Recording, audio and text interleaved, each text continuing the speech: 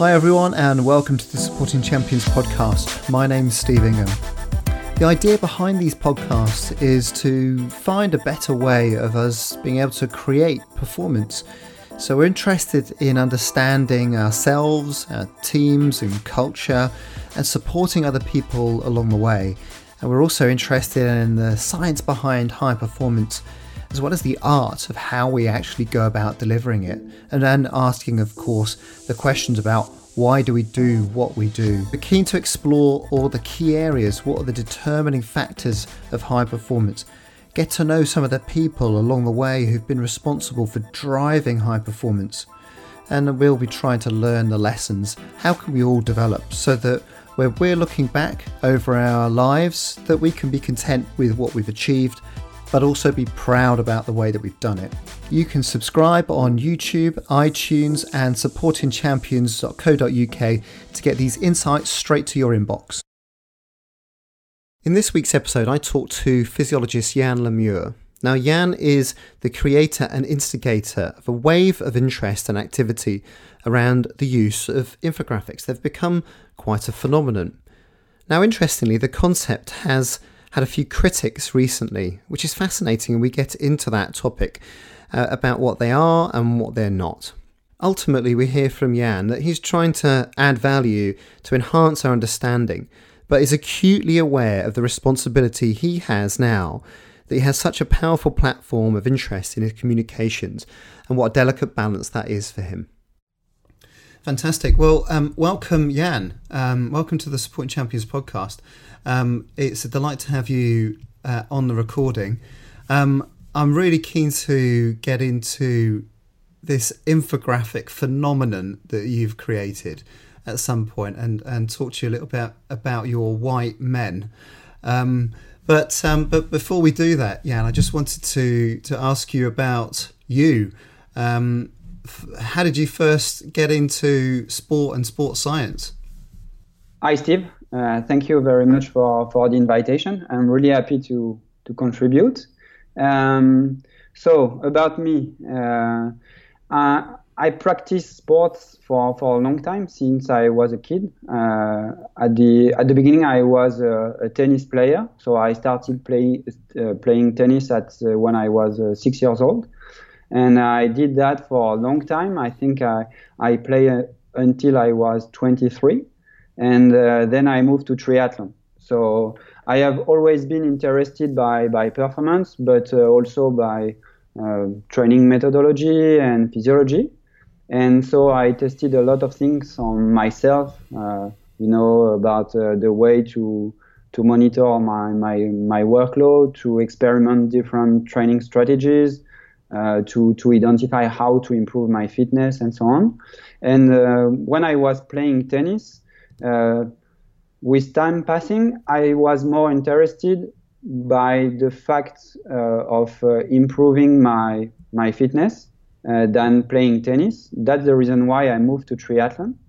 And so basically the main reason why I started studying sports science is because I was passionate by sport, and especially by training. Yeah, that's an unusual step from tennis to triathlon. You normally have your swimmers or your cyclists, but not someone who can hit a ball well. Yeah, but I was dedicating a lot of my time to, SNC training. Yeah. I was running a lot. I was practicing strength training and so on. And especially I was running a lot. And so the first step was from tennis to running, and then from running to triathlon. Right. And I also started studying sports science at the university, so it gave me the opportunity to practice different sports, including swimming. Yeah. And logically, I started practicing triathlon. That's the reason why I moved from tennis to triathlon. Right. Okay. Fantastic. Well, what a transition. So, who's your tennis hero? Let's just find out. Yeah, it has to be Roger, surely. Yeah, it is. for the player, but also for the champion that he is and the kind of person he is. Yeah. Yeah. What a recent resurgence in terms of as a physiologist, I'm sure you can appreciate the quality, that comes from him prioritizing his training and his rest and his recovery. What a champion! Yeah, clearly. And also tennis is very interesting sport because I had the opportunity to work with a professional player, and it's a difficult sport because you have to manage the travel. You all the time there are not so many opportunities to train very hard, and but at the same time you need to develop your fitness to be good on the court and also to recover fast after the game. And there are a lot of things to manage, and it's very interesting for that. You know, about training monitoring, about the way to program the strength training session, about the way to manage the travel, the nutrition, the recovery, and so on. It's a very interesting sport, I think. Yeah, isn't it? I mean, we're getting into the demands of tennis now, but it's quite unique in the sense that the top players can potentially prioritize rest and prioritize certain competitions, whereas if you're further down, you've got to accept a higher level of competition and workload to get points, to qualify, to get better draws so that you can climb up the rankings and so on. Yeah, the strategies are totally different depending on your ranking. Yeah. If you are at the top, you have the possibility to select the big tournaments with a lot of points to gain. Yeah. And when you are out of the 50 top players, I think that it's a different sport. Yeah, interesting that, isn't it? It does present quite a unique conundrum and equation to unravel. Yeah, for sure. Yeah, very good. Anyway, back to you, not Roger Federer. So you started to specialize in exercise physiology. You were passionate about understanding, about training, and so you sort of threw yourself into studying that area and working in that area. Yeah, exactly. So, I started to be interested by sports science 15 years ago, I would say, maybe a little bit more now. And at this time, it was clearly just the beginning in France. Right. The main job that you could expect in sports was to be a physical education teacher, but it was no real job in sports science. The only way to work in sports science was to get a job at the university as a lecturer in exercise physiology or things like that. But it was nothing else. And it is still the case almost at the present time. And so at the beginning, I decided to work in this area, but I wanted to secure a job and a salary. And that's the reason why I became first a physical education teacher. Okay. And it gave me the opportunity to have a job, to have a salary. And then I started to study exercise physiology and training methodology. But the first step for me was to become a physical education teacher. Oh, wow. And so you balanced the two, your studies whilst you were teaching children about physical education? Yeah. For 2 years, I was teaching to young people, and then I get the opportunity to get a job in the university where I was student. So At that time, I started my master's degree in exercise physiology and my PhD. So at the same time, I was giving lectures a lot, maybe 500 hours per year, and at the same time, I was conducting my PhD at the French Institute of Sport. Right. That sounds almost like the career I had when the British system took off.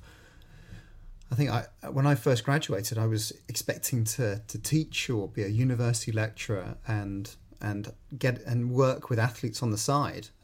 But I was fortunate enough that the system just grew, and I was able to get a job. But it sounds like you did that job. You took that path that I almost took.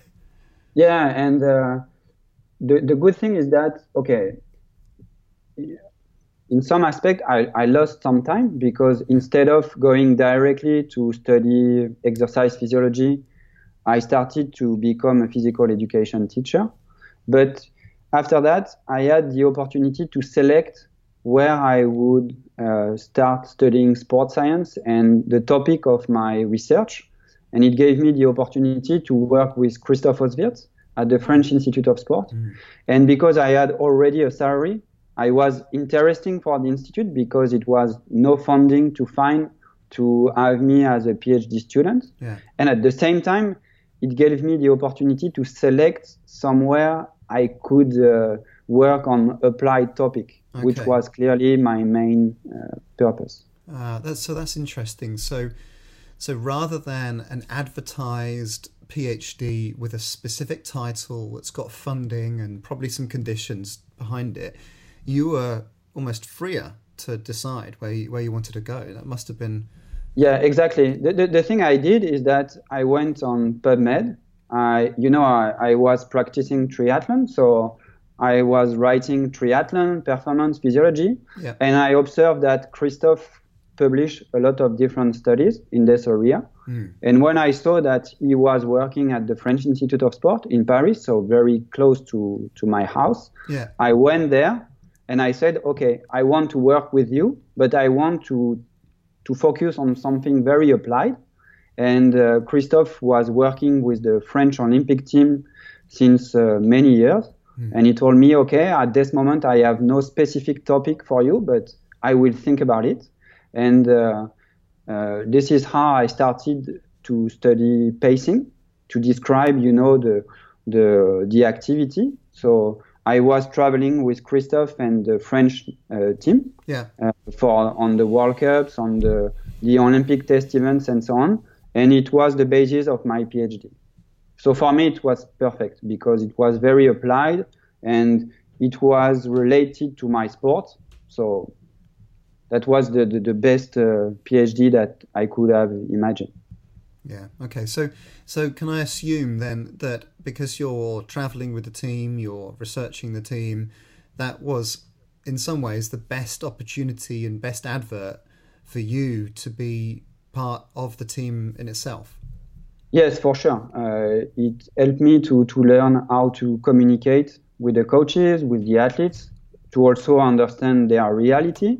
And the positive things also is that, okay, I was conducting my PhD on pacing, but when I was on the competition with the staff, we were not discussing just about pacing. For example, for Beijing, we had to consider the effect of the heat, of, the travel, many things like that. And so it pushed me to open my interest to different areas and about heat, altitude training, nutrition, recovery, strength training for endurance sport, and so on. And for me, it was the best way to learn. And also at the same time, Christophe was a top PhD director for me because he saw that I wanted to do as much as I can. And he gave me the opportunity to work with other national teams when I was a PhD student. So I started working with synchronized swimming, with modern pentathlon, and different sports.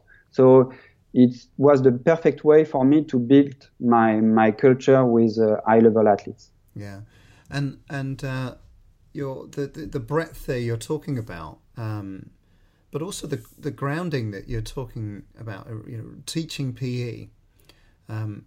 What did you draw from that now when you look back at the chances to work with that multitude of different sports, but also to be able to teach PE fundamentally? What does that give you now when you look back? PE is physical education?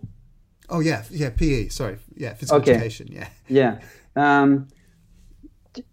The first experience as a physical education teacher helped me to develop my capacity to act as a chameleon. When I started, I was working near Paris in cities where with a difficult audience, difficult students and low social classes and so on. And it was the perfect way for me to learn how to adapt and to find a way to bring them with me instead of fighting against them. Right. So that's the main thing I learned from this experience. The second step, at the French Institute of Sport, and at the uni, when I was giving lectures to students, it was much easier because they were interested to be there.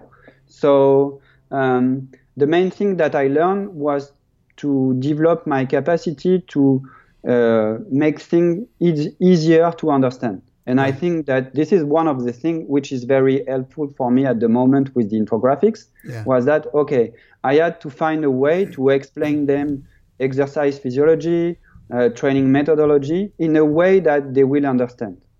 And the next step at the French Institute of Sport was it gave me the opportunity to develop my capacity to act as a chameleon, to be able to discuss, to communicate with different coaches from different sports, with different athletes who sometimes were very demanding. And for me, there's the opportunity to work in these different environments helped me to develop my capacity to interact with people and to find each time a way to communicate with them. And I think this is the main thing that I learned by working in this different environment. So as a teacher then for physical education, you're looking back and seeing that you not only have a really strong connection with communication, but that you are also picking up from your students that communication or excellence in communication can facilitate their learning, or if you don't get communication right, it's a barrier to learning. Yeah, for sure. Okay. And each time I had to find a way to adapt myself, to adapt what I was presenting, to make sure that they will understand. Can you give me an example of that, about how you did that as a teacher? For example, I created a course at the uni to explain them, about metabolism, exercise metabolism, with not the little white man, but with everything was related to images. You have like different factories when you can produce different things with different, material at the beginning. So inside the factories, you have workers. Okay. It's the enzymes and so on. And depending on the factories, the number of reaction in series is going to be different, and so on. And this is one example I can give you. But the idea was there to find a way to use images to make things easier to understand. Yeah. Okay. So you've already got an interest in not only making the information land for yourself, but how you can portray it. For me, really it was the main challenge, because I was considering that at the end of the lecture, if they were not able to explain it, my lecture was just useless. Yeah. So it had to be interesting, but also I had to be sure that they will have learned something with me. Yeah, that's fascinating. I always imagine the cardiovascular system as a railway. That's picking up something at one station and dropping it off at another station. So I can relate to the imagery that you're creating for other people, and it's the same technique that champions in memory and memory recall, that they use a similar imagery to attach to the different features that they're remembering. Okay. And a few years after, I find on the internet someone who did exactly the same comparison. Yeah. Just to show that it's not necessarily my idea, but it's interesting to see that without discussing about it with someone in another country, another person was using the same approach to present, the energy pathway, ATP, anaerobic, and things like that. Ah, interesting. So we've almost found the origin of your infographics. So So you spent a bit of time working with the elite teams in France. Yeah. I started my master's degree in 2006 because I was teaching at the uni. Christophe asked me to split it in 2 years because when I arrived at the French Institute of Sport, I was already at the beginning of the second year of my master's degree, but I did it in 2 years instead of one. And then I did my PhD. So from 2006 to 2010, I was a student. And just before the defense of my PhD, Sylvain Dorel, one of my colleagues, left for a university. So the institute created a job, and they selected me. So immediately, from students, I became a sports scientist, and then I stayed from 2010 to 2016 at the institute. So I stayed for 10 years at the institute. Oh, very good. And our paths crossed, I remember, in 2013 when I came over to do a talk. And at that point, your research was public, but you were also working with the teams and having a real impact with the teams there. Yeah, at the beginning, I would say that from 2010 to 2014, my job was mainly dedicated to research. I was already acting as a consultant for the federation, but the biggest part of my time was dedicated to research. Even if the research topics were related to topics which were coming from the federations. But in 2014, the institute decided to change my position, my role, and so I dedicated a bigger part of my time to act as a consultant for the federation, which were preparing Rio. Okay. So I did the same job, but the distribution of my time changed with time. Okay. Mainly research at the beginning, and more with time, I was acting as a consultant to provide tips and support for the federation. Okay, so the consultant word there you're using to describe the hands-on delivery, the work day-to-day, addressing athlete needs, traveling with them, but ultimately trying to create performance improvement rather than understanding new innovative research.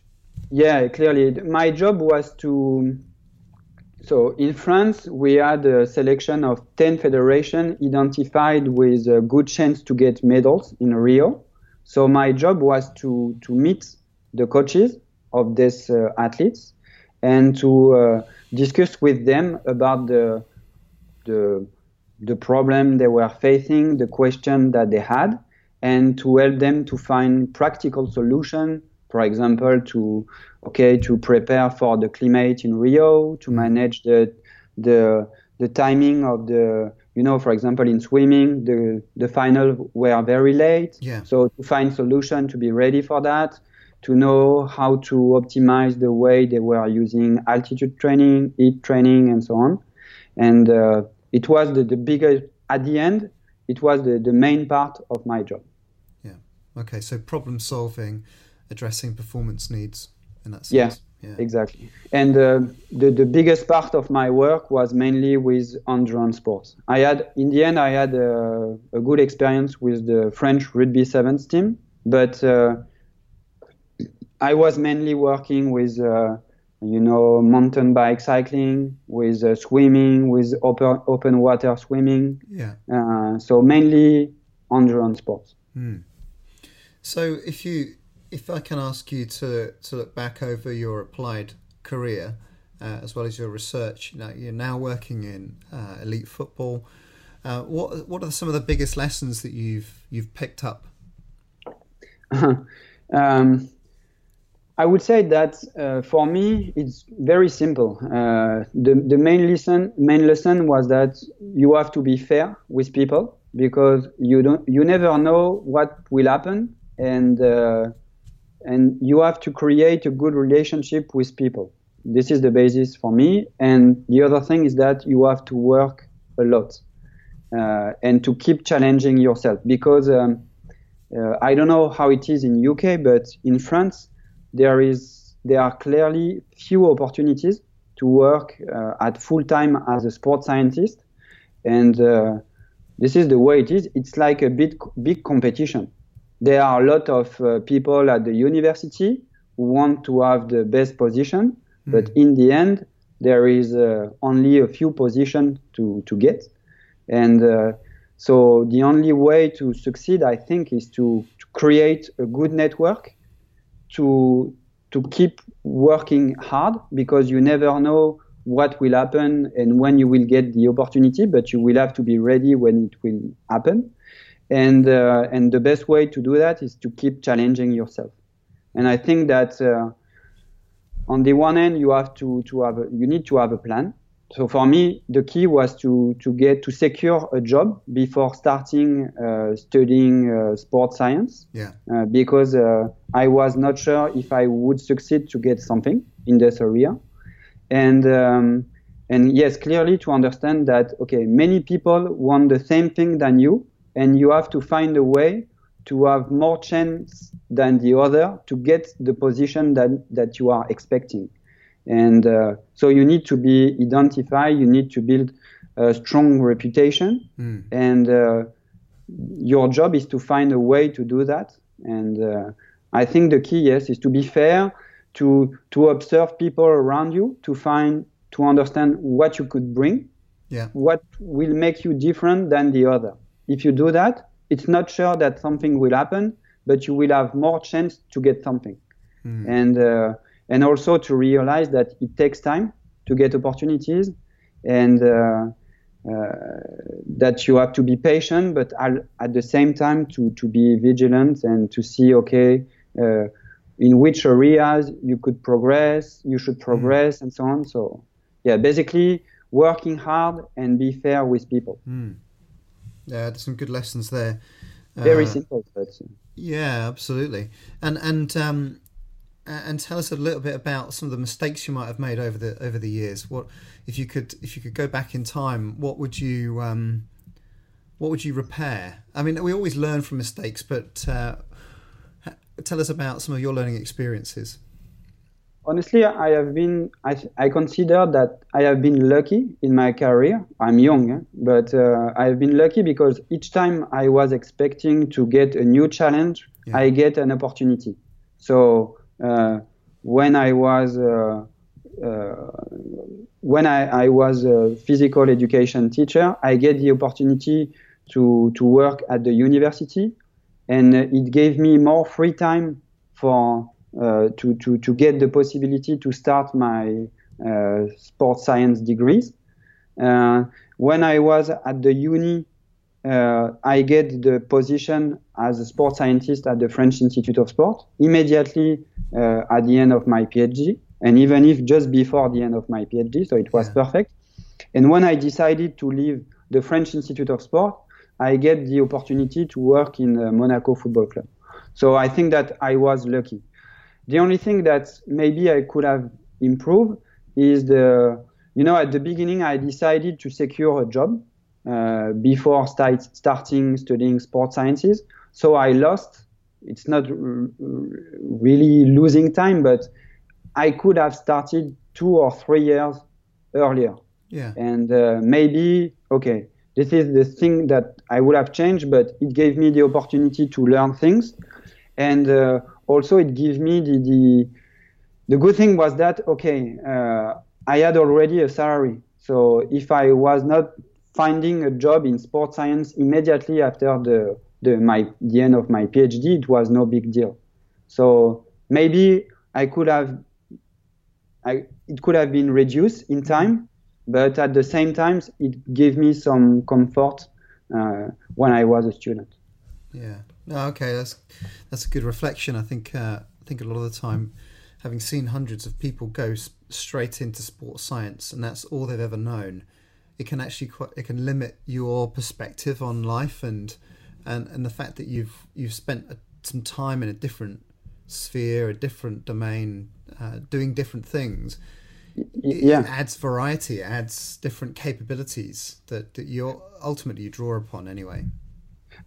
Yeah, for me, for example, the fact of having learning, psychology, motor learning to become a physical education teacher was also a good way to know that, okay, there is not only exercise physiology, there are other areas, and as a physical education teacher, you have to learn in these different areas. So for me, it was also a good point. On one side, okay, I could say that it was a loss of time because I could have been involved in sports science earlier, but at the same time, I think that you are always learning from your experience. So to be honest, I don't think that I would change anything because for me, each step was a way to learn things. And each time I decided to move in another job, I get an opportunity. So I was clearly lucky on this aspect, on this point. Fantastic. Well, some good reflections to share with people there. So let me start asking you about these infographics then. So how many have you produced so far? Let's just give a few stats for people that might be listening. So I did I designed the first one in August 2014. And now I think that I designed 700 infographics. 700, 2014. So that's 150, 100, and you've produced how many, sorry? 700. 700, so that's nearly 200 a year. That's prolific, like that is. That's incredible. So, and you something like 70,000 Twitter followers. I'm sure it's your charming picture that are drawing of your profile picture that people are attracted to. But it might also be the infographics. It'd be fair to say that in sports science, it's become a bit of a phenomenon. And credit to you for leading that out. Tell us how it started. How did you start getting into this area? It's a funny story. So in 2012, we did a big study at the French Institute of Sport. So the idea of the study was to identify how to manage the workload before the taper phase, before a competition. And when I was working with the French triathlon team, we observed that it was a big question for the coaches and the athletes to identify, okay, how much training was enough before the competition, before starting the taper, and how to identify how much fatigue is too much. Okay? Sounds like an interesting paper. Yeah, exactly. And I hope so. Yeah. And so we did a big study, which was very demanding. For 6 months, we had almost every weekend dedicated to testing because 40 triathletes were involved in the study. They had to complete, each of them had to complete about 10 tests on different weekends. And so it was a very demanding study. In the end, so we analyzed the data, we wrote the paper, and we were very happy because we succeeded to publish the paper in the MSSE, so a good review, a good journal. And but in the end, when I look at my stats on ResearchGate, no one was reading the paper. Yeah. And for me, it was a disaster because, I was happy about the message of the paper, about what we found and so on. But in the end, no one was reading the paper. And I thought that it was an interesting question. And because I observed a lot of time that some coaches were dealing with such kind of problem. And I was considering that the problem was not coming from the topic of the study. But the problem was that no one was reading the paper. And my wife is working in communication. And I discussed with her about that. And she just told me, okay, it's just obvious. There is a problem regarding the way you are sharing the message. maybe the paper is too complex, maybe it's too long, and you should consider something different. And she suggests me to have a look at new software which were allowing giving the opportunity to create infographics. Yeah. And this is how it started. I designed the first one like that, and immediately I get a very good response on Twitter. Yeah. And I decided to do another, and step by step I created the blog, and then a Facebook page, and so on. And now it's part of my routine. So it's very simple. So can I ask you about the question, the observation that you made that no one was reading my paper? Now, was that in relation to others? So you could see that other papers were more popular, or did you just observe the whole field to think nobody's really reading these?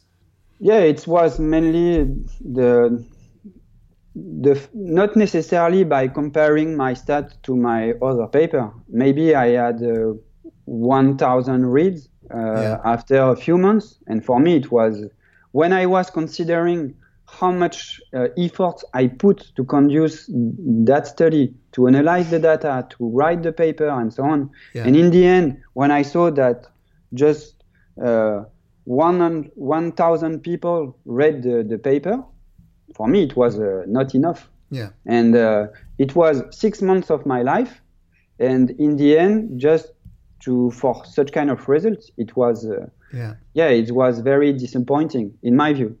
So.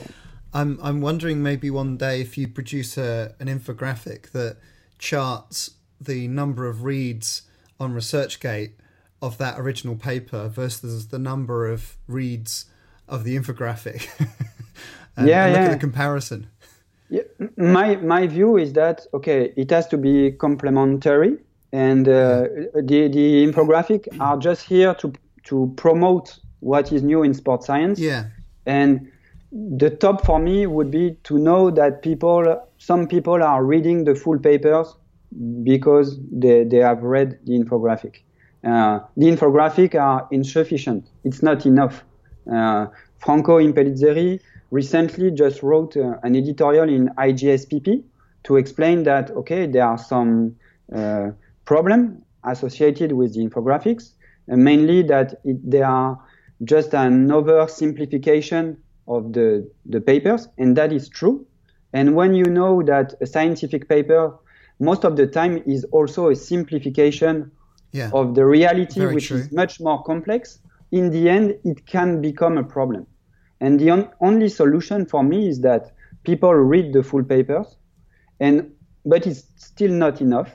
And I think that the most important is to build your own experience, because you can read as many papers as you want, and even if it's not only infographics, if you read the full papers, it's not enough. If you want to understand the topic, you need to have your own experience. And for me, that's the key. Yeah. And I think the role of the infographics is to encourage people to identify what is new. And I hope that some of them will read the full papers, because if they just read the infographics, in my view, it's not enough.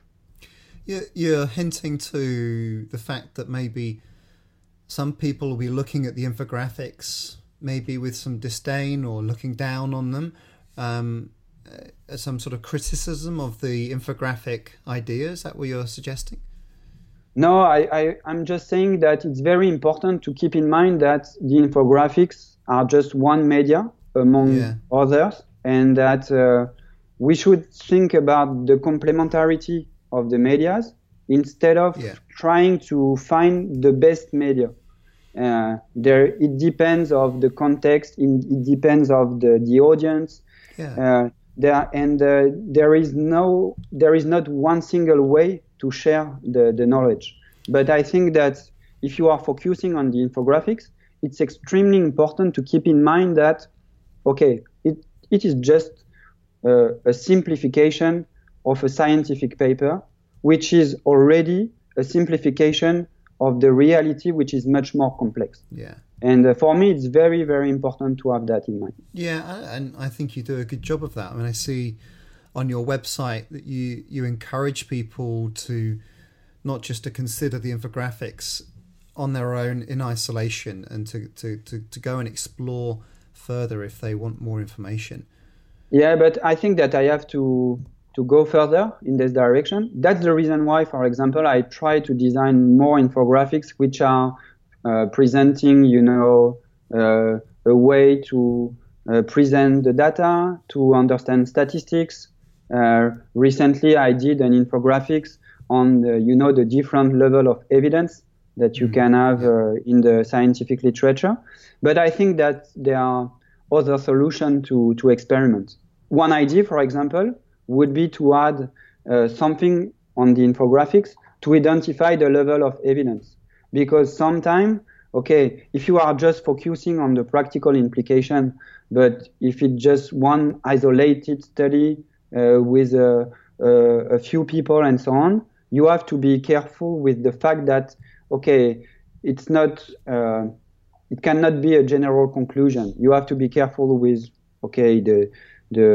the conclusion of the paper, the practical implication, and so on. So I think that we have to find, I have to keep improving the infographics because they have a lot of limitation. And it is my responsibility also to help people to identify the limits, the limitations of the infographics. Yeah, I think that's that's very open of you to share that. I suppose you can't do it all. That's not forgetting the fact that the infographic printout that's stuck up on a rugby club changing rooms to prompt people to remember the thing that we're asking you to do has got an evidence base, and here's a nice infographic that can hopefully improve your acceptance of an idea and a concept that can help your performance. I've seen that as I travel around, and I go, there's another one of Yann's artworks, and it's just printed out, and it just helps the conversation. Yeah, clearly. And you can do it well, and you can do it in a bad way. So, as always, it is the responsibility of people to make sure that they have the good use of the infographic. And for example, if you explain a study to someone who is not educated in sports science, you can explain what you want. And it is your responsibility to explain, look at this, it's a new study, it can give us this idea of we could test that, but we have to keep in mind that, it's just a general trend which has been identified in this context for this kind of population. Maybe it will be different for you. But for me, the top would be to hear that some people are experiencing new things because they read something on an infographic. Yeah. For me, the key is to build your own experience. It's just here to stimulate people, and that's it. Yeah. Because for me, the problem is magnified by the infographics because they are just an oversimplification of the scientific paper. But we have to also to keep in mind that we may have the same kind of problem with the scientific papers by themselves. Because when you are doing a study in a given context on a specific population, we cannot consider that because it is evidence-based, it is the rule for everybody. So for me, just a way to stimulate people to try new experience and to challenge themselves in their practice. Yeah. So, but I mean, you're almost playing, we say, devil's advocate to your own material here, almost seeing the limitations. But from a positive point of view, because they have proved so popular and interesting, I'm interested to get your understanding of why that might be the case. Why is it that ultimately, it's a couple of white men and a summary conclusion and another graphical representation of the results? That's what it is, isn't it? Really? Yeah, exactly. And I think that it is mainly because it was almost nothing in this area. We were missing something to bridge the gap between the sports scientists who are producing research and the people who are, coaches, strength and conditioning coaches, physios, and so on. There are clearly some different issues, and sometimes my view is that the scientific journals are extremely important, but we cannot expect too much of them. We have to find a way to create other medias which are going to promote this knowledge. And the problem, in my opinion, is that in many cases, you have people who are doing an amazing job in sports science, but they are not taking in charge the fact of disseminating what they found. And that's the reason why I think that the infographics are very successful, because it's just one way to share the word. Yeah. And because at the moment, there is nothing between the papers and the people who are likely to be interested by the implication that this paper could have on the field. Yeah. So that's the reason, because it was nothing, almost nothing.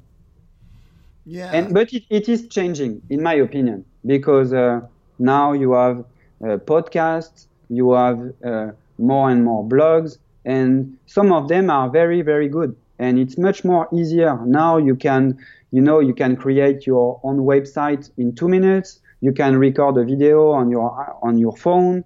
You can post it on YouTube and so on. So for me, it is clearly changing the game, because now you have the possibility by yourself to create something which is going to bridge the gap between the scientific journals and the people. The other thing I think is that the good thing with the infographics is that they are responding well to the fact that people sometimes they don't have time. They just want to have quickly the information. And the good thing with the infographics is that, okay, you don't need 1 hour to listen a podcast or to watch a video. With the infographics, it's okay. In 1 minute, I have the information. Yeah. Or less sometimes. Yeah. I think you're right in the sense that people are getting the next generation will be brought up digesting information so quickly with a shorter attention span that they're scrolling through Instagram or Twitter and they're digesting information very quickly, and also people are increasingly time poor because they're under increasing demand, and so your infographics are providing that quick hit. It's an efficient way to share information in sports science. Yeah, I wonder whether I found them particularly useful because maybe I'm a bit lazy. I think I would tend to read a scientific journal by doing the search, finding the headings, looking at some of the abstracts, looking at the conclusion of the abstract, and then that's the only point where I decide whether I want to read more or not. And so you're shortcutting that process, I think, for a lot of people. It's time consuming, clearly. But also I think it challenges. And for example, last time Martin was recording a podcast, Martin Bucheit, and the last question was, tell me your 2 best books. And Martin said, okay, the problem that I have with books is that it takes too much time to read. And I agree with that. Most of the time, when I write a book, most of the time I do not finish the book because it's time consuming. And the problem in our society is that we are always to be more productive and so on. And I see in my situation, I have to find new way to get the information efficiently. For example, that's the reason why podcasts are so good for me, because I'm listening podcast when I'm on my bike, when I go at work. Yeah. Because I can do 2 things at the same time. It's also a problem because you don't have to forget that, okay, sometimes things are complex, and if you do not dedicate enough time for them, you can be sure that you are not going to be an expert in any area. So you have to find a balance. Yeah, I don't tend to read books in a normal way of sitting down and digesting information. I pick up a book and I'll read it for a bit and it'll spark an idea. And so I use books in a different way than I would do scientific research, where I'm looking for a specific fact or I'm looking for the data that I can process on something else. Whereas books give me the inspiration for different connections. I wonder if your infographics are also challenging the dogma and the tradition of published communication. First of all, how we present data, how we present our information. So challenging a more attractive way of presenting information rather than white paper with black print and it all being very traditional. Yes, my feeling is that once again there is a place for everything, the best paper I read last year was from Mike Gigan, and it was an editorial in IGSPP, and the title was "It Depends." And for me, it is exactly the same with the medias that we are using to share sports science. Yeah. There is a place for everything. The problem is that for a long time, we just focus on producing scientific papers, as you said, black and white paper, sometimes very long, very complex to understand, and so on. But the problem is not coming from the scientific papers. The problem is coming from the fact that you don't have other medias which are sharing the information which is inside the paper. And this is what the infographics are doing, but for example, this is what you can do with videos, with podcasts, with a lot of things that we could imagine. And once again, I think that it is our responsibility as sports scientists to create new way to share the knowledge which is inside these papers instead of criticizing them. And for me, it's really important to understand that there is no problem with the scientific papers with themselves. The problem is coming with the fact that it is the only way we are using to share what we are finding. So we have to find other solutions to share the message. Yeah, but you also hit upon a topic there about accessibility. Many papers are behind a paywall where you can't access it. It's not available to some people unless they're working in academic organizations. Yes, I agree, and this is clearly one problem. Clearly, and this is also one of the reasons why we created our platform with Mathieu Lacombe and Martin Buchet. It's called Sport Performance and Science Report, and the idea is to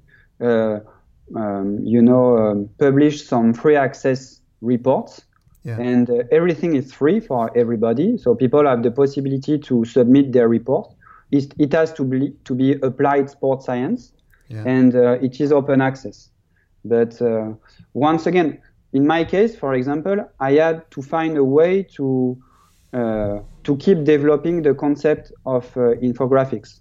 And one of the main problems experienced by many people was the language. Many French people or Spanish people were telling me, okay, your infographics look very interesting, but most of the time I have difficulties to understand the message because I don't speak English very well. Okay. And so I decided to create a smartphone application, which will be launched in a few months, and to propose the infographics in French and in Spanish. But the problem, if you want to develop the concept, is that you need to invest money to develop, for example, in my case, a smartphone application and so on. So it's not always easy to find a way to be innovative and to make it free at the same time. It's very challenging. And in my case, it was a very hard decision to take. And I decided to say, okay, if people want to get the infographics in Spanish, in French, they will have to pay a small amount of money, less than €2 per month. But it's not possible for me to do it for free because I have to pay someone to develop the app, to try to translate the infographics and so on. And that's the reason why I think that sometimes we cannot always expect things to be totally free. Yeah, well, you've been doing this for 4 years now, 700 infographics. You know, you've got a book that's on the basis of it, but ultimately, if you want to keep sustaining it, you might have to, if it grows even further, you're going to have to try and find a way of funding it to a certain extent. Yeah, and the main reason I was talking about that was about, you have to pay to get the scientific research, but maybe there is a balance to find because, it's certainly sometimes too expensive for people. Yeah. But I think instead of saying that it is a limitation, it is our role to find solution to fix the problem. Yeah. Instead of criticizing, a lot of time I hear people criticizing the actual system, but they are doing nothing to make it better. So if it is clearly a problem for some people, let's find a solution, but push yourself. Yeah, push yourself. Yeah, be part of the solution. Yeah. So they've clearly evolved over time. What have you learned about communication as you've gone through this whole journey?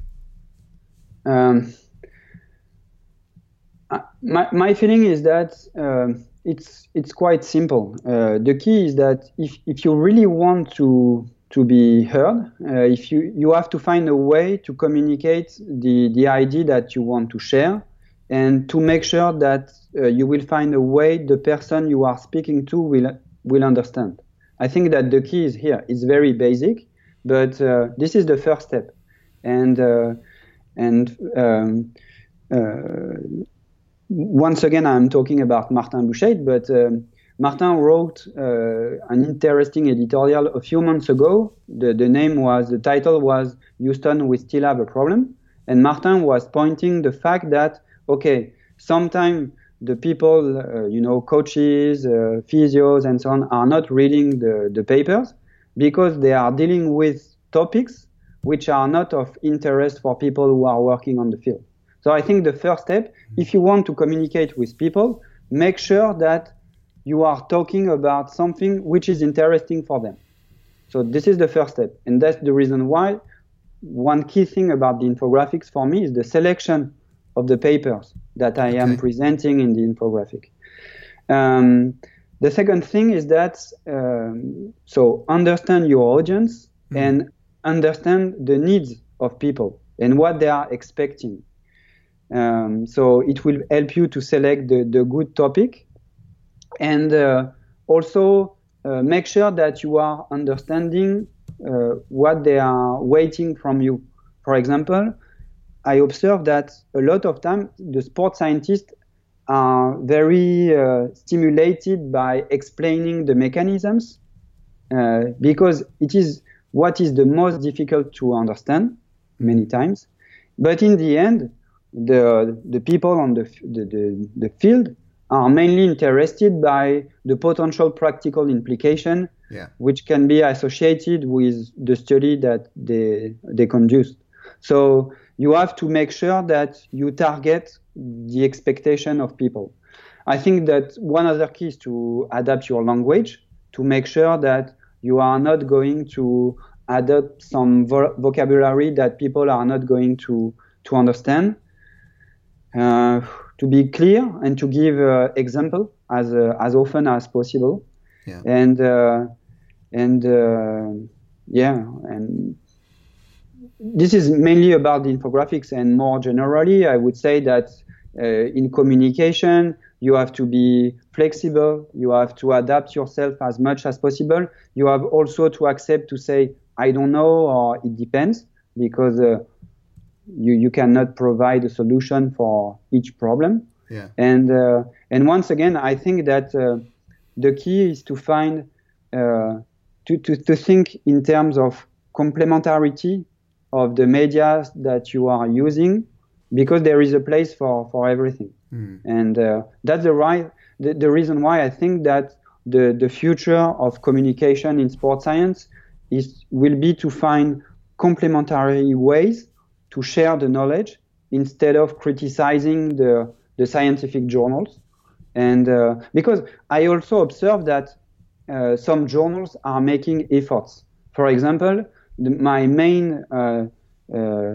the first people who were very encouraging for the infographics, in my case, were Louis Burke, who was editor-in-chief of the International Journal of Sport Nutrition and Metabolism, Karim Khan for BJSM, and the editors of Sports Medicine, and just to show that, okay, the logic is to find different way to share the knowledge, but without saying that there are too much limitation of the scientific journals. So more generally, I would say that, okay, this is the next step. And I see that, okay, you have more and more different way to communicate in sports science. And your podcast is the perfect example of that. Yeah. So can I ask you just a quick question that's occurred to me? How successful do you think they would be if they didn't have the men on them? I presume they're men. They're just white people, aren't they? Because I'm interested to know as to whether it almost creates an imagery about people experiencing something as opposed to just hard facts. Yeah, what are your thoughts on the role of the white people? I think that the design is key. It's a little bit sad to say that, but the design of the media is almost as important as the content. It means that if your content is shitty, it's not going to work. But if you have a very good content and that the design, I'm talking about infographics, is not good, it's not going to work. Yeah. So I think that clearly the little white man, the templates of the infographics are very important. And but now it's much easier to create infographics. You have different software that you can, which are very easy to use. Canva, you have PictoChart, you have maybe 5 to 10 software which can help you to create infographics. So it's not so difficult. In my case, I think the biggest performance was to create 700 infographics in 3 years, because it's very demanding to be consistent. Yeah. But for me, clearly, when I consider the role that I had when I was at the French Institute of Sport, in the end, acting as a consultant for the federation, or here in Monaco to work with the first team on a daily basis, this is the perfect way to keep getting new ideas and to keep reading papers. Because at one moment, I was so busy that I stopped reading. And it was becoming a problem. So for me, I know that I have to create the infographic, maybe 3 per week, and it's the perfect way to keep the pressure on me to keep reading articles, to keep maintaining my scientific survey to see what is new and so on. So three per week. Just give us a little vision. We can see your kitchen table or your kitchen there. How do you go about building these? How does it start? It's very simple. So I am, every day I have a check of the big scientific journals in sports science. So I have a quick look of what is new, what has been published. So I have a quick scan of the abstract. If I find the abstract interesting, so when I said interesting, it means that I consider that coaches, physios, SNC coaches, and so on may be interested, I read the paper, then I select the key information, and then I produce the infographics. So I select the key messages. I try to imagine, the structure of the argumentation in the paper. And according to that, I say, okay, I need such kind of template. And then the first step, most of the time, if I don't have enough time, is to have a look at in my previous infographic if I have something which may fit with the structure of the paper. If it is not the case, I create a new one, and then I build the infographics. The good thing now is that building them helped me to create a good network. So more and more, I can be in contact with the author of the paper. Yep. So I send them a draft, and they help me to build the infographics. For example, yesterday, I was in contact with Inigo Mujica, who is going to publish a giant review on periodization. It will be published next month. The paper is accepted, so Inigo sent me the article, and we are exchanging together to adjust the content and to make sure that everything is okay, to reduce the text if necessary to make it more visual and so on. So, but it's a long process, especially now because I have to translate them in French. So it's a lot of work.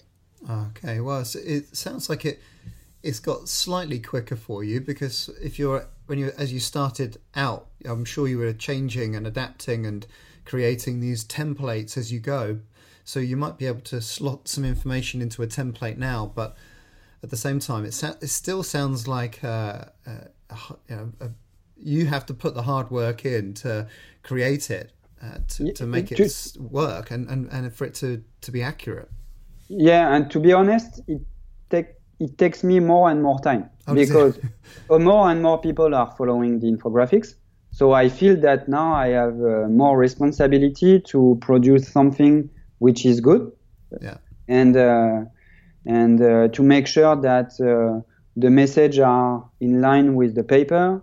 And as I said, now I have to translate them and so on. So it's a lot of work for one infographic. I would say that the average time is 2 hours, but after that you have to program them on the social media and so on. But my wife is helping me to do that because there are so many things to do. To create them, to publish them, to manage the social media, to develop the app and so on. So it's a lot of work.